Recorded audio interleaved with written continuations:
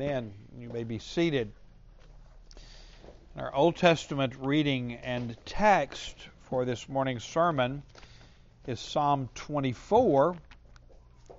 And then if you would turn in your Bibles as well to Ephesians chapter 4 for our New Testament reading.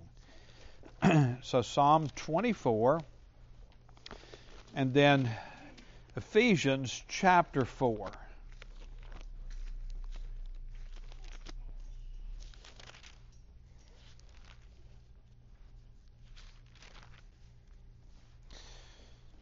Hear the word of the Lord from Psalm 24, a psalm of David. The earth is the Lord's and the fullness thereof, the world and those who dwell therein. For he has founded it upon the seas and established it upon the rivers. Who shall ascend the hill of the Lord, and who shall stand in his holy place? He who has clean hands and a pure heart, who does not lift up his soul to what is false, and does not swear deceitfully. He will receive blessing from the Lord, and righteousness from the God of his salvation. Such is the generation of those who seek him, who seek the face of the God of Jacob. Lift up your heads, O gates. Be lifted up, O ancient doors, that the King of glory may come in. Who is this King of glory? The Lord, strong and mighty, the Lord mighty in battle. Lift up your heads, O gates, and lift them up, O ancient doors, that the King of glory may come in. Who is this King of glory? The Lord of hosts. He is the King of glory. And then now to Ephesians chapter 4, we're going to be looking at the first 10 verses. I, therefore, a prisoner for the Lord, urge you to walk in a manner worthy of the calling to which you have been called, with all humility and gentleness, with patience, bearing with one another in love, eager to maintain the unity of the Spirit in the bond of peace. There's one body and one Spirit, just as you were called to one hope that belongs to your call. One Lord, one faith, one baptism, one God and Father of all, who is over all and through all and in all. But grace was given to each one of us according to the measure of Christ's gift. Therefore it says, when he ascended on high, he led a host of captives, and he gave gifts to men. And saying he ascended, what does it mean but that he had also descended into the lower regions of the earth? He who descended is the one who also ascended far above the heavens, that he might fill all things. This is the word of our God. Let's pray. Father, we pray that you would bless to our hearts, to our minds, the reading and the hearing of your word. We thank you for this precious means of grace, that just the reading and the hearing of your word blesses our hearts because it is your truth. It comes from your mouth. You are a God of truth. But now, Lord, we come to the proclamation of your word, which you have ordained in your worship. You call men, you gift them for gospel ministry, you set them apart by the laying on of hands of the presbytery to the high calling of the preaching of the gospel of the Lord Jesus Christ. But all of these men are but jars of clay. All of these men have feet of clay. But you delight to put treasure in earthen vessels, that your name would be glorified in the preaching of your gospel. And Father, your servant here called to this task is very aware that he is incapable of doing this apart from your strength and the unction of your Holy Spirit. Looks to you to supply it, that your people may be edified. In Jesus' name we pray. Amen.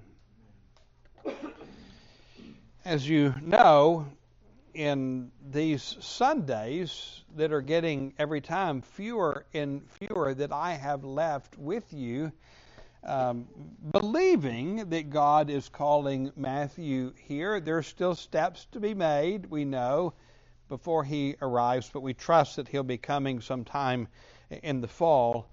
I decided, instead of beginning a series in a book, to look at different ones of the Psalms, returning to the Psalms, because I've done this before with this congregation. And of course, the first two, I had already preached them here. It had been 3 years. That was probably long enough. But I still decided to go forward with that after Psalm 1 with Psalm 2, because you have the twin pillars, the introduction to the whole of the Psalter in Psalms 1 and 2. And then last time when I was here, we looked at Psalm 8. And one of the things I'm trying to do as we come to these is just to give you a taste of situating the psalm we're looking at with where it is in the Psalter. This Thursday, my class begins on the flow of the Psalter. We will not be live streaming it, but we are going to be recording it, and hopefully we can make those recordings available for use in churches or individuals. We'll see how that works its way out. But we're going to be looking in that course on the entirety of the Psalter and its arrangement. And when we came to Psalm 8 last time, the one thing I noted was an observation that Dr. Robertson made, that before the acrostic psalms in Book 1, and there are a number of acrostic psalms in Book 1, and remember, acrostic psalm is one that each successive verse begins with the next letter of the Hebrew alphabet. I wish that we had a scholar who was gifted in Hebrew and also in English to translate the acrostic psalms using the English alphabet, so we would get the sense of this artistic form that you find in poetic form that you find in Hebrew poetry. Because you read your English Bibles, you're reading through the Psalter, you don't know it's an acrostic psalm. You read a note. But the observation he made in Book 1, Psalms 1 to 41, is when you have an acrostic psalm like Psalm 9 and Psalm 10, those are acrostic psalms, the psalm that precedes it is a creation hymn. And he doesn't know why. I don't know why. It's just an observation. And that's the case. Psalm 8 is a creation hymn. Well, likewise, when we come to Psalm 24, this is what turned my attention to this particular psalm. And Psalm 24 is what? It's a creation hymn. Just like we saw with 8 and 9, we see the same thing with Psalm 24 and Psalm 25. But there's something else that I want to show you here with Psalm 24. This is probably something you've never heard before unless you've read Dr. Robertson's book. But I think it's crucial to begin to see these things, to see how the arrangement of the Psalms helps us in understanding particular Psalms. Psalm 25 being an acrostic psalm means take a look and see what precedes it and the Psalms that come before it, and see if there's a connection between those Psalms. And indeed there is. Beginning with Psalm 20 and ending with Psalm 24, all of these Psalms are kingship Psalms. They're kingship Psalms. 20 and 21, 22, 23, and 24. You might say, well, I know Psalm 23. It's not a kingship psalm. It's a shepherd psalm. And it is a shepherd psalm. But even there are pointers in the Greek itself, but beyond that, scholars have recognized, and especially seeing it in this connection with these other psalms around it, that the shepherd, the Lord who is our shepherd, is the king. And we have a paraphrase hymn that's based upon Psalm 23 that we sometimes sing. The King of love my shepherd is. You know that hymn? Because the psalm writer recognized that connection. And because of where we find it in the Psalter, that helps solidify it. Well, here's something else I'm going to show you about these Psalms that's unique. And I'm not going to take the time to show you specifically in the text. You can look at that yourself. But there are two kingships that are celebrated in the Psalter. There's the Messianic kingship, that is the kingship of Messiah, whether it be David or David's seed or the Lord Jesus Christ himself. There are all kinds of psalms that laud and praise and adore the king, the earthly king that God has set on his hill in Zion. But then there are many psalms in the Psalter that are Yahweh is king psalms. Yahweh Malach psalms. Yahweh is king. One thing that's really interesting about this is if you look at Book 4, which is about the absence of the Davidic kingdom during the time of the Babylonian captivity, where there's no Davidic king on the throne. There are no Messianic Messiah kingship psalms in that book at all. But there are 10 consecutive psalms, 9 consecutive psalms in that book that are all Malach, Yahweh Malach psalms. Yahweh is king. Because even though there wasn't a son of David on the throne, God remained king in heaven even during the time of the exile. These are little things that you learn by looking at these arrangements. But what you see here in this particular one, beginning with Psalm 20, is Psalm 20 is clearly Messiah is king. The earthly king is lauded in Psalm 20. In Psalm 21, Messiah is king. The earthly king is lauded. Psalm 23, Yahweh is king. The Lord himself is exalted as king. Psalm 24, Yahweh is king. The Lord is exalted as king. So the first two, 20 and 21, celebrate Messiah's kingship. 23 and 24, the last two celebrate Yahweh's kingship. And what's the psalm in the middle? One other thing you'll learn about the Psalter, if you ever take my course or ever read Dr. Robertson's book, there are 7 that he has discovered what he calls poetic pyramids. What do you need to have a poetic pyramid? You need an odd number of psalms consecutively that are all thematically related. And then look and ask yourself the question, well, why are these here? Why is there an odd number? So your eyes will go to the middle psalm. That's the pinnacle psalm. Well, this is a poetic pyramid, 20 to 24, 5 psalms. What's the middle psalm? Psalm 22. What's Psalm 22 about? And if you read it, we won't take time, but you can do this afternoon before you forget what I'm telling you now. Psalm 22 begins with what? The crucifixion of the Lord Jesus Christ. The crucifixion of Messiah. But what's the latter half of Psalm 22? It's after his resurrection and his ascension. And it exalts what? Both the Messianic king and Yahweh is king in the latter half of Psalm 22. So in the pinnacle psalm, you see the two kingships coming together. And that helps us see as we come to Psalm 24, it's even more pronounced here than that. There's no mention of Messiah in Psalm 24. But Psalm 24 is about Messiah, but he's called Yahweh. These two kingships of David and of Yahweh come together in the person of the Lord Jesus Christ, who is the Son of David and who is the Son of God. The Son of David, Messiah, the Lord Jesus Christ, is Yahweh, the King. And that's what we see in Psalm 24. It's a glorious psalm. Look at how it begins. Verses 1 and 2, we see Yahweh's kingship.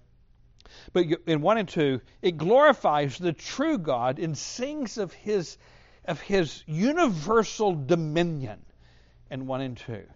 Glorifies the true God, sings of his universal dominion. Listen to it, hearkening back to creation itself. Remember, it's a creation psalm. The earth is the Lord's, and the fullness thereof. The world and those who dwell therein. For he has founded it upon the seas and established it upon the rivers. It's poetic language that's intended to take you back to Genesis 1, when God created the heavens and the earth. And when the Spirit is hovering over the face of the waters, and the separation of the waters from the waters, and the creation of the earth. That's the language we have in Genesis 1. Here's the language we have in Psalm 24. God created the earth, and therefore He is the sovereign over the earth. It is His possession. Now remember from Psalm 8 that we saw in terms of man, in the question, what is man, David asked, when he considers the stars of the sky and all that God has made. You see in that psalm that God gave Adam first dominion over the creatures on the earth. But when the earth is the Lord's and the fullness thereof, we see this is why we call Adam the vice regent of God. He has a dominion, but he is to exercise that dominion under the sovereign dominion of God Himself, who owns the heavens and the earth by virtue of the fact that He made them and He sustains them. You see, this psalm celebrates Yahweh's kingship over the earth in creation, and therefore His universal dominion over the earth. Yes, He granted to Adam this dominion and this domain. But underneath His lordship and underneath His sovereignty, from which Adam fell, we know. So that's what you see in the first two verses. And then in verses 3 to 6, we see that He describes the true Israel, the church. He describes true believers by asking a question. Who shall ascend the hill of the Lord? Who shall stand in His holy place? That's the question. Who can ascend into the presence of God? Now, there is a lot of biblical theology that's behind this verse. The whole mountain motif. I've explored that with you to some degree. Some of you will remember when Lowell preached a sermon from Genesis chapter 4 and offered to you an alternate translation of the 7th verse. You may remember that.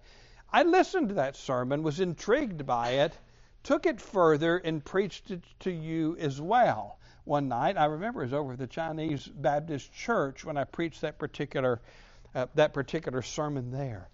But in that sermon, you may not remember this, but we explored briefly the mountain motif of the Bible. Eden is not just a garden in the Bible. Eden is a mountain in the garden. That can be demonstrated in Scripture. And so when Adam and Eve would go and commune with God in the cool of the evening, they would ascend the mountain, the hill of Eden, and ascend into the sanctuary of God and worship Him and commune with Him upon that mountain. And when they fell into sin, they were banished from the garden of God, the sanctuary of God, the mountain of God.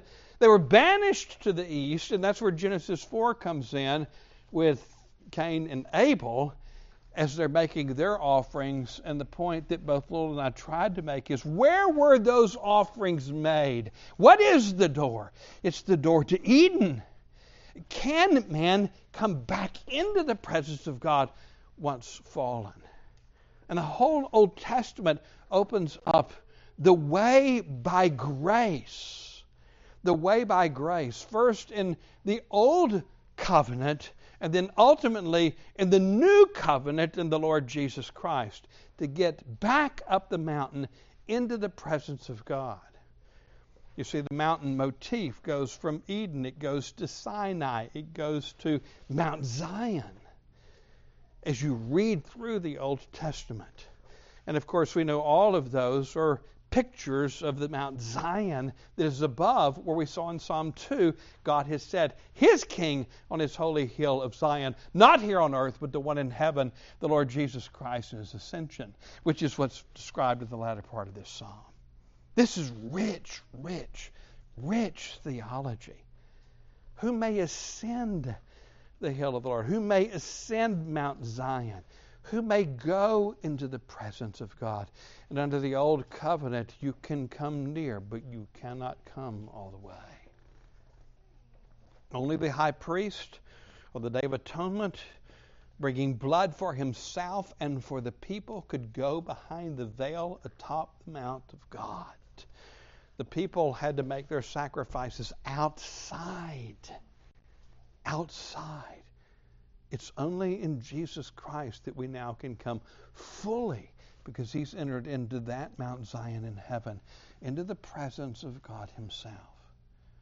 But this is an important question. Who can ascend the hill of the Lord?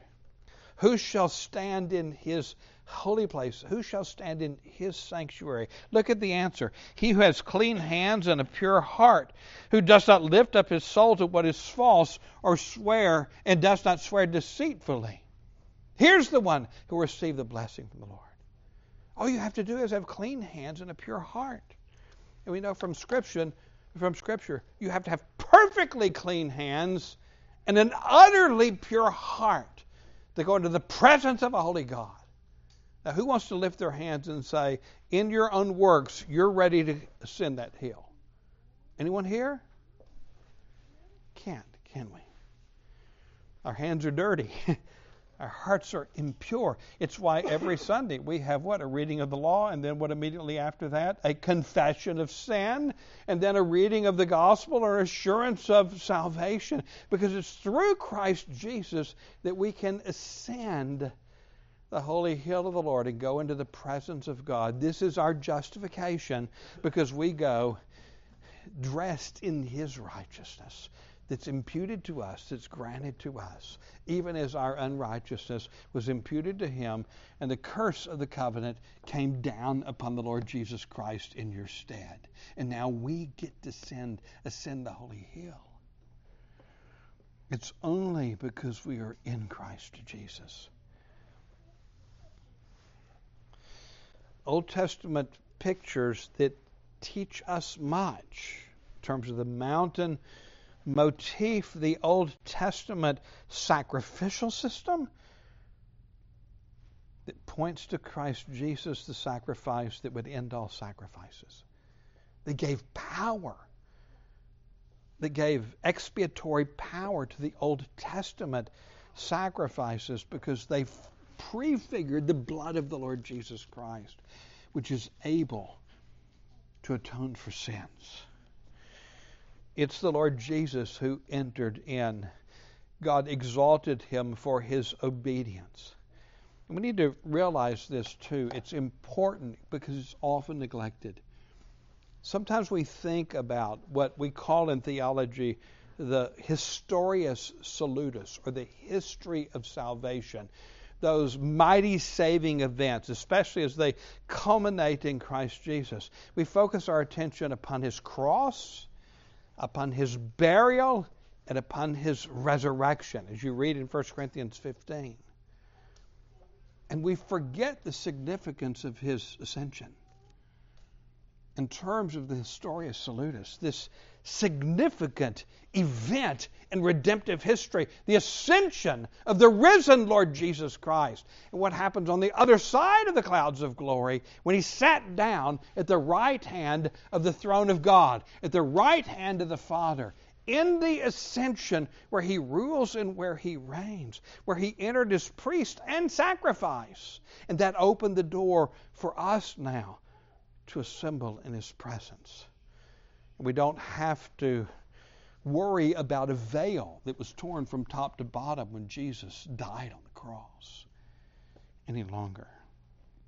You can. Why? Because your life is hid in Christ. If you're united with him by faith, then you will receive the blessing from the Lord and righteousness from the God of salvation.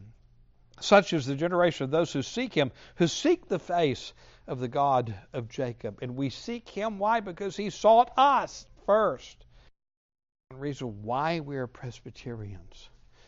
So the emphasis here is upon our justification, though the Bible elsewhere teaches our sanctification, where we're actually being conformed into the image of the Lord Jesus Christ through sanctification. And there's a genuine and real and personal holiness that's being established in us by the work of the Spirit.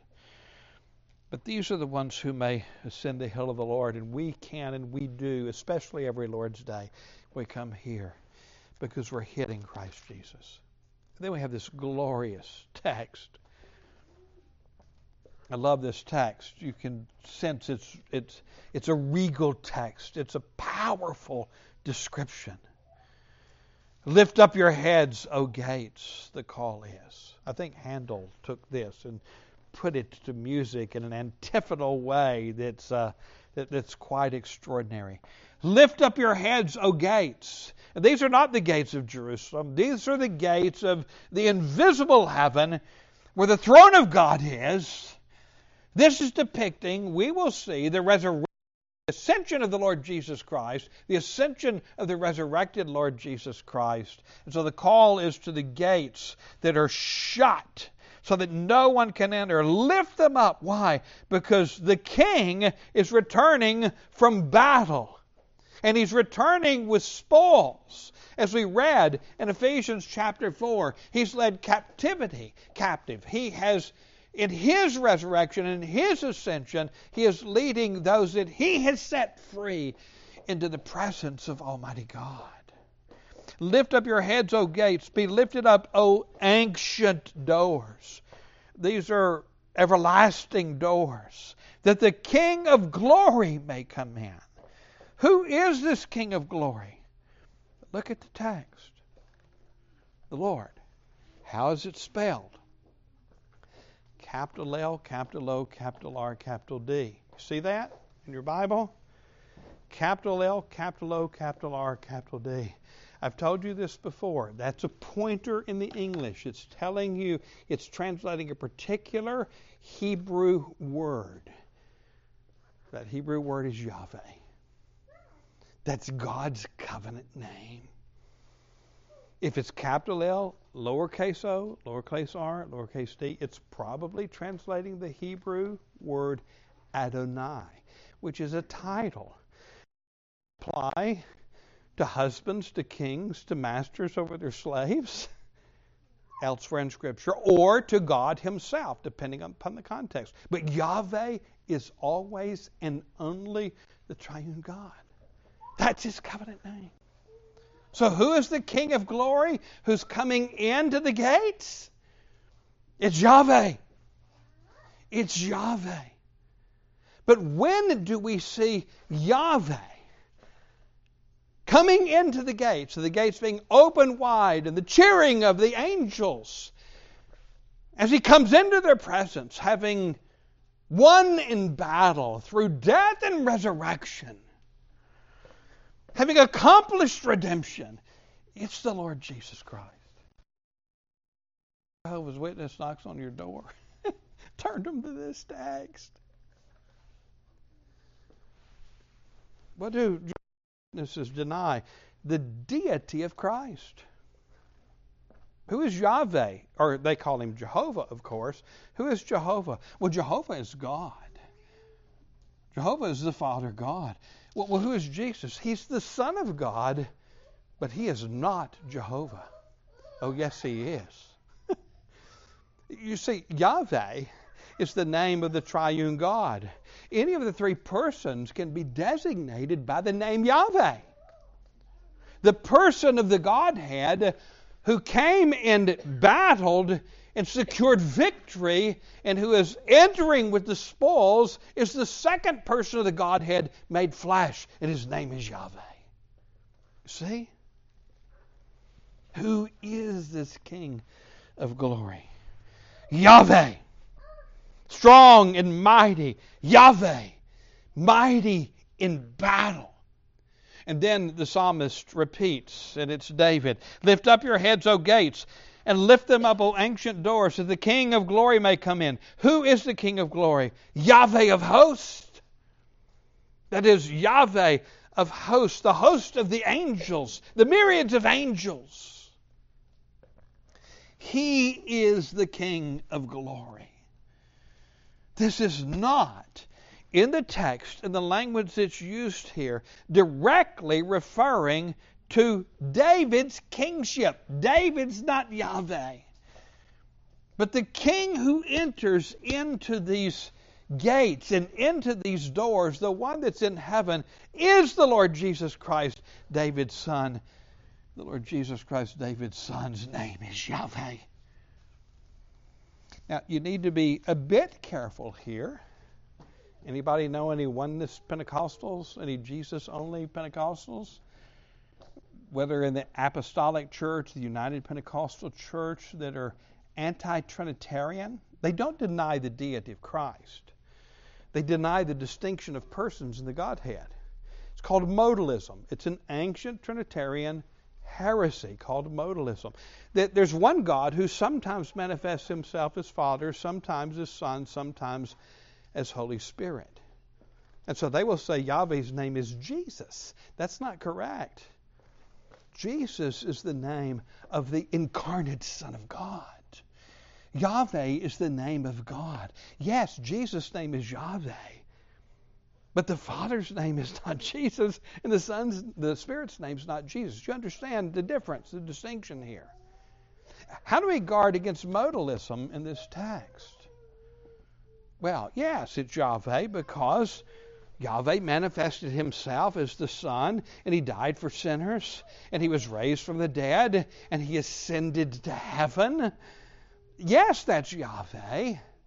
In the mode of the Son, the modalist would say. You go to other passages of Scriptures to make it clear, but look at Revelation chapter 5. I'm not going to turn to it again. You've got a lot of homework to look at these things. But in Revelation chapter 5, remember Revelation chapter 4, it's a picture of heaven. And something's wrong in heaven. You remember that? There's a picture of heaven. What dominates the picture is the throne that's in the midst of everything. And then there are 24 thrones that surround it. Upon those 24 thrones are 24 elders. And there are 4 living creatures that are vividly described who are singing, "Holy, holy, holy," before the one who sits upon the throne.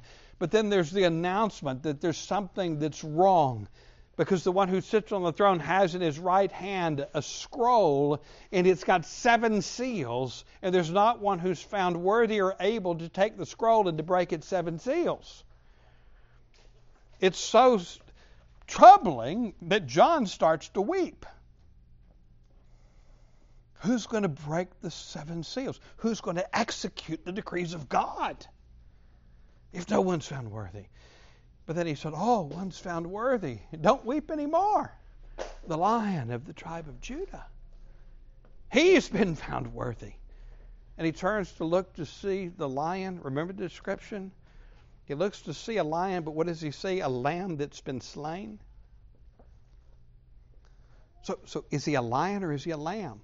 That's the question. The question, he is the Lamb who is a lion. He is the Lion who is the Lamb. It's the Lord Jesus Christ and his finished work. That's why the Lamb appears as slain, but resurrected. He's able to take the scroll from him who sits on the throne and to break its 7 seals. In other words, to execute the decrees of God. And the Lamb sits down at the right hand of him who sits on the throne. So you ask the modalist, okay, you say that God manifests himself as Son and came down to do this work, and then he goes back to heaven as described in this particular passage that we have in Psalm 24. Who was on the throne he sat down beside in Revelation chapter 5? To whom did he make the presentation of his work? It's the Father. Because the Father and the Son are distinct persons of the Godhead, as is the Holy Spirit. And Trinitarian Christianity is the orthodox doctrine of who God is, one God in 3 persons. But what this text profoundly teaches over against the Arian, the Jehovah's Witnesses among you, is the full divinity of the Lord Jesus Christ, who is declared in this text to be Yahweh of hosts, Yahweh mighty in battle. This is a glorious, glorious psalm. Okay, how is this applicable? I'm going to say the same thing I did last time. Sometimes this is the best application to text of Scripture. Behold your God. Behold your Lord and Savior, and fall on your knees before Him. Worship Him. Worship Him. Because the victory that's celebrated is He entered into those gates and into those ancient doors and was received to the praises of the angels and to the church triumphant that's already there. Is the work that redeemed you, that saves your soul. We have a mighty Savior who's strong in battle. And this is what we see taught in this text. Let's pray.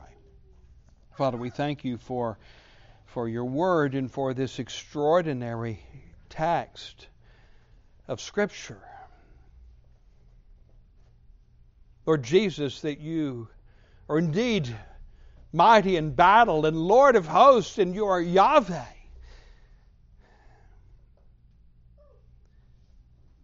And you, our sovereign Lord, you are our Savior and our Redeemer and our husband.